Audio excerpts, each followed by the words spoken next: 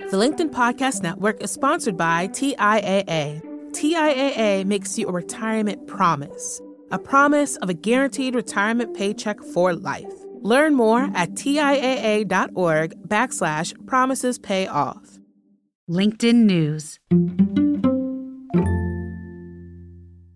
I always say to look at your home kind of like your phone charger. If your phone doesn't get plugged in at night, it doesn't make it through the next day. If your home isn't a place that fully recharges you, that sets you up for success every morning when you wake up, you're not going to make it through the day. Hey everyone, from LinkedIn News, I'm Leah Smart, and this is Everyday Better, a self-improvement podcast where every week I sit down with some of the world's brightest minds and bravest hearts to learn how we can improve ourselves, our relationship to others, and the world around us. And guess who I get to talk to today? The one and only Bobby Berk. Now, the name likely rings a bell. You might have seen him on a show redesigning people's homes to reflect who they are and the way they dream of living. And now Bobby has a new book out called Right at Home: How Good Design is Good for the Mind. So I clearly don't have to tell you much about what we talked about, but I will tell you this. Bobby has redesigned so many homes, and he says your home has a direct impact on how you feel. I'll say it again because it is so important. Your home has a direct impact on how you feel. So if you feel like your home isn't well organized or doesn't function as efficiently as you want it to, maybe it's just not a space that you feel you can really recharge your battery, this episode, this conversation is for you. Bobby is relatable, accessible, thoughtful, and we had so much fun. And he's here to tell us how to make our homes havens for happiness. We laughed and got serious, and I'll be honest, I walked away with tips I'm putting into place after realizing I've been designing all wrong for quite a while. So I hope you enjoy. Go get his book. Here's Bobby.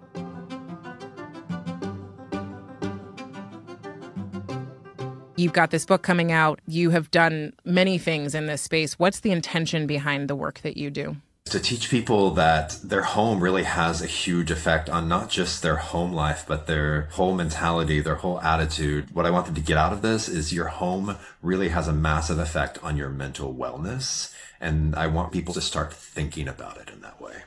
I find that a lot of people who get to work that they feel deeply intentioned and purposeful around get there because of a lack of something in that world. Tell me how you know that your home is not necessarily the fullest extension of your self-esteem, but it is incredibly important. I always say to look at your home kind of like your phone charger. If your phone doesn't get plugged in at night, or you've got a short in that cord, or it falls off the charger in the middle of the night, it doesn't make it through the next day. If your home isn't a place that fully recharges you, that sets you up for success every morning when you wake up, you're not going to make it through the day. Over a long period of time, it's really going to have a large effect on you. The way you start your day out in your home, let's say making your bed. You know, we don't think of making our bed as a huge accomplishment. Some people don't think of it as an accomplishment at all, but it's a little subconscious notch of I set out to do something and I did it. And you've got those little endorphins that just got released because you're like, oh, I had a goal, mind you, the smallest, teeniest little goal, but I started my day out achieving that goal. And by the time you get to work, your brain is already in the mindset of achievement, of success. And that is one of the things that I say about the home is just little things in your home can really catapult you to success. On the same story, if you don't make your bed. As you're walking out of the door, you see it and you're like, I promised myself I was going to start doing that. You don't get that little notch of success and you start out your day with this little subconscious sense of unachieving, of failure. It's very, very small, but over time, those little things start to add up. So there are lots of books and articles I've read written about, should you make your bed? Should you even care? Or should you not? So you're in the camp of, you need to make your bed. I am, and it's for so many reasons, but one of those is just that you're starting off your day with that sense of achievement, I think is really, really important, and it really does start at home. Mm-hmm. I'm a bed maker. I live with my partner, and I'm like, we, him, whoever, like bed is made. We're out of bed. We're doing it. I was actually, funny enough, with a personal trainer this morning, starting that process because I said to him, and I've said to myself, I'm missing routines. And when I'm not in my morning set of routines that I've said are really important, every time I miss those, actually, to your point, yeah, I'm like riding the train to work going, oh, I didn't do any of that stuff today. And then you're like dragging yourself into work going, well, I guess this is the most important thing, so at least I'm doing this. But you never forget the stuff that you say that matters that you don't do. Agreed. So tell me about your story. How has your story shaped your approach to this work that you're doing in this book? When I was like 5 or 6 years old, and my mom, it was my first bedroom in our first home. My mom had decorated my room in all red because boys love red. Red is for boys. And I remember not feeling it, just being like, there's just something about this color I do not like. It does not make me feel at peace. It gives me anxiety, even though I didn't know what the word anxiety meant back then. I just knew I didn't love the way the color made me feel. And I couldn't really articulate why. I knew. So I saved up all my little $20 checks my aunts and grandma would send me for my birthday. And I went out and I found this dinosaur poster. And I loved the blues in it. And I was like, oh, this is it. Okay, I'm going to decorate my room around this poster. And so I went out and I got blue bedding and blue curtains and blue rugs and blue pillows. And I just knew that this color blue made me feel better. It made me feel relaxed. It made me feel at peace. And right then and there, obviously I didn't understand what was going on. I didn't think that this would be my calling in life. But it kind of set me on that trajectory of thinking about how your home makes you feel. So that's how I kind of got into this, and fast forward, I guess it would have been 15 years later, I realized this is where I needed to be. And you talk about this in your book that I love, the idea of some of these subtle things that most of us don't think about when it comes to home design. So things like sensory experiences, color. One thing I loved was like personal style as inspiration. So you use the example of, if you love a chunky sweater, why don't you have a chunky blanket? And I was like, oh, I don't. Yeah, so a lot of times, people are like, oh, how should I decorate my home? What is my design aesthetic? And one of the chapter headers in this is, let's normalize not asking people what their design aesthetic is. When you ask people what their design aesthetic is, they either just say something that they think it is, or they just don't know because it's not something they've thought about. So the first thing I ask when I am working with a hero on the show, or if I'm working with a client in my design firm, is I ask them about the things that make them happy, the things that they're passionate about. Years ago, we had a hero who I was like, what's your favorite television show? He's like, Mad Men. I was like, okay, mid-century.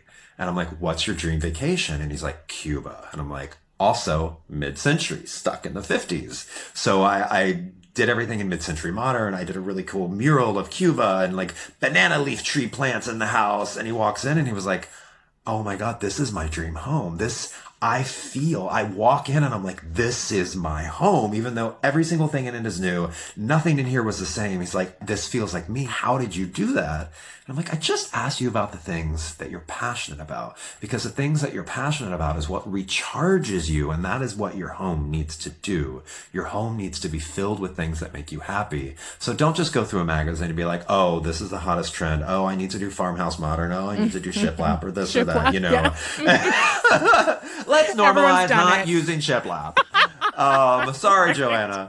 We love it, but I think it's got to end. Yeah, it's got to end. So don't just jump on a trend because you're like, oh, this is what's trendy and this is what I should do. Fill your home with things that make you happy. And the thing that you said about if you love a chunky sweater, you'll love chunky throws. If your favorite article of clothing is your leather jacket, you're probably going to love some leather pillows or leather accessories. Or, if your favorite article of clothing is your worn in plaid flannel, it just makes you happy. You feel safe in it. Fill your home full of things like that. I'm in a place where I've combined homes with someone. And so my partner and I have similar styles, but differences in that I like to walk in and see beauty. I want paintings. I want cool pieces that are unique and different. You want to live in a museum. Correct. And I have not, as you suggest, prioritized function all the time. So that means my coffee table was a display table where I could put beautiful coffee books that I loved. But when it comes to like eating dinner or just trying to like throw your food on a thing and watch TV, it wasn't happening, right? So I look at the checklist and I'm like, some of his styles rubbed off on me, and I think some of my styles rubbed off on him, where he likes to come in and see pictures of friends and family. And I was like, I don't care about those pictures. I love them because we spend time with them, but I can move on and go to my home, and I want to feel inspired and creative. And so that's kind of the juice. But you use this happiness checklist that I was like, oh, this actually helps put down what I've been thinking and what I've heard other people talk about, which is the gut check that helps you figure out if the things in your home have these things, which are something that reminds you of someone you love, something that reminds you of the last time you felt safe. I loved that and had never thought of that. Something that motivates or energizes you, something that engages your senses, something that elicits strong positive emotion, something that smells awesome, something that makes you feel comforted or cozy, something that makes you feel supported or taken care of, something that takes stuff off your plate, that feels functionality for me, and something that anticipates your needs, and then something that makes you feel like you're moving toward a goal. So I read this and I was like, whoa, I have never thought of my apartment like this. So tell me about this list, and you don't have to go through each one, but what are we supposed to be taking from this so that we can make our homes feel more aligned to our well-being? You know what? For me, it's making really people think about how a home makes you feel and what purpose the home is. It's not just about displaying pretty things. Although, if those are the things that make you feel, that does its little checks. But I will say I didn't feel much, if I'm being honest. I just felt like, this is pretty. You're like, this is pretty, this is expensive, I love it, this is chic, My soul didn't live there.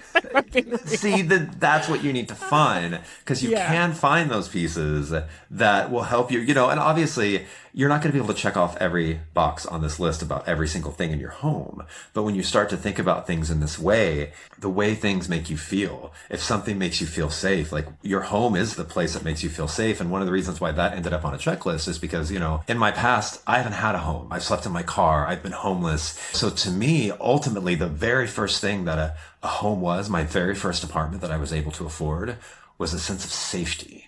Because before I did not feel safe. I kind of had to sleep with one eye open. So something that makes you feel safe is so, so important, especially like in New York City. You're constantly inundated with a lot of anger. It's a fight to walk down the street. It's a fight to get on the train. It's a fight to walk down the sidewalk. It's a fight to get in that elevator, and it's not like people are aggro. It's just, there's a lot of people. And so if you're home, you need to walk in and just be like, I feel safe. And like a good smell helps too, especially in New York City. We're taking a quick break. We'll be right back with Bobby Berk.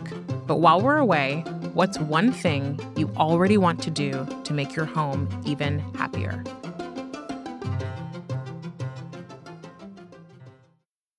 The LinkedIn Podcast Network is sponsored by TIAA. In the last 100 years, we've seen financial markets swing, new currencies come and go, decades of savings lost in days, all showing that a retirement plan without a guarantee, quite simply, isn't enough. So more than a retirement plan, TIAA makes you a retirement promise.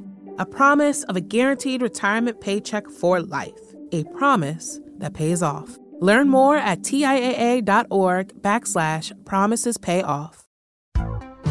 Hi, I'm Tomer Cohen, LinkedIn's Chief Product Officer.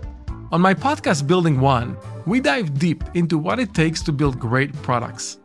Recently, we had Zach Perret, the CEO of Plaid, and he shared about his struggles building a financial app for consumers and how he was able to turn it all around with a critical pivot. Take a listen. I personally couldn't resonate as much with the consumer set that we were trying to reach. I just didn't have that level of empathy. When we made the shift to building a B2B product, though, I was building the product that I wanted. My co-founder and I were creating the product that we wanted ourselves, and we had so much empathy for what that product was. Such a great insight. In that sense, we got lucky because we were creating a thing for ourselves. And then the people that we were talking to also had the same problems we did. They were fintech developers. We'd been a fintech developer. We've been trying to build a fintech product for a year. And so we had such deep empathy. We had such a clear ability to... If you want to hear more of Zach Perret's story and the lessons that follow, listen and subscribe to my podcast, Building One. And we're back with Bobby Berk.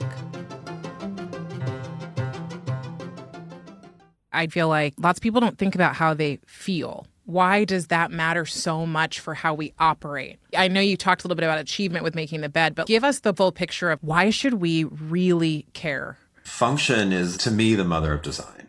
When you walk into a space, it needs to function, because if it doesn't, you get these little bits of frustration constantly all day in your home.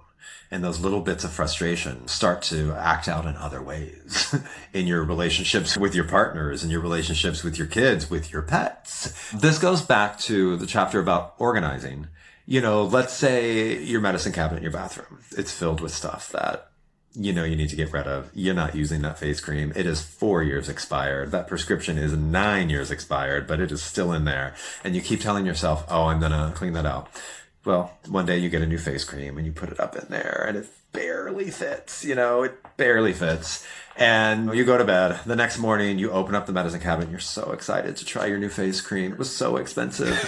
And you open it up and it falls out and it shatters because you didn't organize that. So by the time you get down, if you have kids, by the time you get down to the kitchen to make breakfast for the kids, they are annoying you way more than they normally should. And then by the time you get on that road, that one person that cuts you off, you've just had it and you're cursing and you're screaming and you're yelling at them.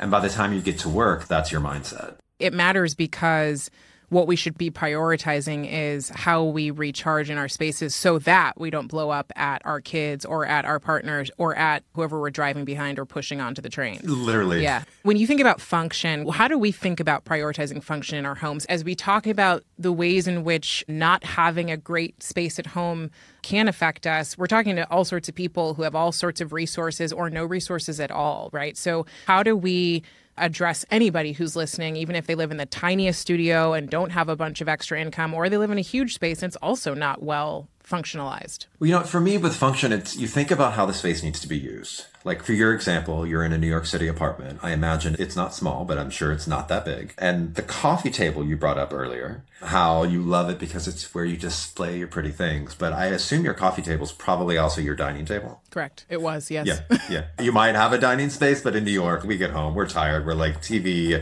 takeout on the coffee table. You're not able to use your coffee table because it has too many pretty things on it. So if you're every night, you're getting frustrated because the functionality of the way you've set that up is deterring you from really utilizing that space in the way that it needs to be utilized to fulfill what you're trying to do that night, that is not functional. So the way I always try to think of a space, I make it functional first, and then I'm like, okay, how do I make it pretty? So even if you don't have funds to do so, you can figure out how that space needs to work for you and go from there. If that space is, you know, it's your ottoman, it's your coffee table, it's your dining table, it probably shouldn't be a display of books. There's other ways to display those books. You can make cool little stacks in the corner or next to the sofa. They can still be out, but don't allow those pretty things to ruin the functionality of a space, because the things that don't function are the things that frustrate you. When you walk into someone's space and it's a hot mess, and like a lot of our spaces can become hot messes pretty easily if we don't pay attention, what's the first thing you want to do to help that person optimize their space? The first thing I want to help them to do is organize. And again, help them think about the actions that are going on in the room. Like, for example, when I walk into a hero space or a client space, and one of the first things I see in their bedroom is piles of laundry, I start to think there's probably some depression there. Because again, that's something that, all right, I told myself I was going to do that laundry. The last thing I see when I go to sleep is that failure staring me in the face. And then the next morning when I wake up, the first thing that I'm confronted with is that thing I was both supposed to accomplish the day before and I did not. And over time, again, that builds up and it really starts to have an effect. So the first thing I do is I talk about those type of things. And so they really get their heads wrapped around the fact that isn't just a pile of laundry. That's a telltale sign of depression. When really those are the things that they need to focus on. So organization and function are the first things that I talk about in a space. That's where you start. Some people will buy your book and go, great, I'm about to move into a space. So excited, can't wait. I'm going to use this to help me. Other people are like, I'm already living in a space, or maybe I'm moving in with a roommate, New York, wherever else, or I'm moving in with someone. It's already lived in. It's already set up. Do you have different advice for those two people? Yeah, because the person who is decorating a new space completely from scratch, like blank canvas, has nothing to do yet, or hasn't bought anything yet. Find a piece that inspires you. And again, it's thinking about your favorite article of clothing, your favorite vacation, your favorite meal. Find that one piece and build from that. Don't just go and look at a pretty picture. You're like, oh, I want to copy that. Because again, you can copy that and your house will be beautiful, but is it accomplishing the things it needs to accomplish by making you feel safe, making you feel loved, bringing memories of people that you love and that love you? Those are all the things that fill our cup. So for somebody moving into a space that's already done, I would think about how that space functions. Because if it's already decorated, you're moving in with a roommate, it may not be your space. You may not be able to change things or bring in new things. Just think about the way it functions and make sure it's organized properly, because that's what's going to keep you sane. And when it comes to organizing, it can be daunting. You go to start cleaning out like a closet or your bedroom and it becomes too much. It takes too long and you give up and you just don't go back to doing it. So I would say start out small. Start with a junk drawer. We all have a junk drawer. And that gives you that little sense of accomplishment when you finish that. And you're like, oh, this wasn't so hard. I can take on a closet now, or I can take on a bedroom now. So if it's a space that's already done, functionality and organization. So you talked about earlier, like this being your calling 15, 16 years later after this red room. Why this for you? I think growing up, there were so many little moments that I didn't even think of until I became an adult, like that moment in my room where I understood the power of color. And then there was years later, I was in a Target and they had the Michael Graves collection. It was the first collaboration Target had ever done with a designer. And it was an architect. The toaster and the spatulas, like all this very overly over-designed things. And I remember walking down the aisle and just looking at like the spoon. And before, spoons were always very utilitarian, like just shovel food in your mouth and that's it. A spoon wasn't there to make you happy, but I remember staring at the spoon going and getting a smile being like, that's such a cool thing. That's such a cool spoon. And that moment I was like, there's actually people out there in the world who are not only thinking about how things function, but how things can make you feel. There's all these little moments in my childhood where it built up to this of me realizing how your home can affect your mental wellness in so many ways, from happiness to a sense of accomplishment, to success at work, to success in relationship. So that's why home. It's a cliche, but home is where the heart is. It sure is. Yeah. I mean, I just told you my soul didn't live in my last apartment. Yeah. So have you been at points where your home made you feel like on a scale of 1 to 10, your home was like at a 2 and you're like, no. And then points where you're at a high point? I think you can learn from it. You're like, okay, I thought painting every wall in this room, this color was going to make me feel so amazing because I love this color. And then you're like, oh God, this is overwhelming. So those are the type of mistakes you can make. If you follow that checklist of making sure that the things you're putting in your home fill those voids, fill those spaces, make you feel safe, make you feel loved, make you feel happy, I really don't think there are mistakes that you can do. So when you think about releasing this book and what you want to leave people with, is the biggest thing just that people realize home is a gateway to how you feel both ways? Absolutely. Yeah, it really is a gateway to how you feel, both good and bad. It's a huge barometer of what's going on with your emotions. Again, like there are some times where I'm feeling down and I'm like, what's wrong? And I look around my space and I'm like, oh, okay. I'm seeing the signs that I see in other people. I'm seeing that pile of dishes that I'm not doing because I'm not in the mindset. I see that pile of clothing, that one chair that I allot myself to be able to put clothes on in the corner of the bedroom. Mm-hmm. She got a pile on her. That's a couple weeks worth of clothes that I'm gonna hang up at Correct. Some point. And looking around, seeing those things, it's kind of like a barometer of, okay, I'm feeling down. I'm not feeling accomplished. I need to go do those things because I need to give myself that sense of accomplishment. And that, again, pours over into other aspects of my life. So what I really want people to realize is your home is such a barometer of so many things going on in your mind and your heart and your soul and outside of the home. So just to really allow your home to speak to you. So in tech, all of these people, all of us are slowly making our way back into the office. And more you see in the headlines that RTO, as they call it, is shifting and that we are probably going to end up in the office more days a week than not. And yet we've spent the last couple of years making our homes into these like cohabitated spaces where it's my office is also my kitchen table, is also where my kids eat, is also whatever else. As this happens, as we do probably end up in our offices more than we have in the past couple of years, are there suggestions you have about how we can make home feel a little less like our workspace offices. I think about the energy of sitting in your apartment or your home and going, God, everything's here, but in a way that's not necessarily always healthy or it doesn't always feel good. Do you have any thoughts around that? Honestly, I think returning to the office is kind of a good thing.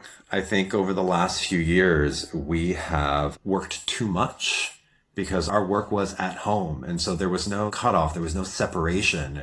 We would open our laptop when we woke up. We would start checking emails. And often that laptop would still be open at 8, 9, 10 o'clock at night. Our office was our living room. Our office was our bedroom. Within reason, there's obviously a happy medium for everything in life. But I think it's good. I think we need to really remove our work from our home, because our home is the place you're supposed to recharge from work. And if you're not getting away from work at home, your home is not fulfilling what it needs to be fulfilling. So I say, if you can return to work, if it is a place that you want to go that makes you happy, do it. Get your work stuff out of your home. Don't let your job become your entire life. It's great that we have jobs that we're passionate about and it is our life, but we need that separation in order for us to continue to be passionate about that job.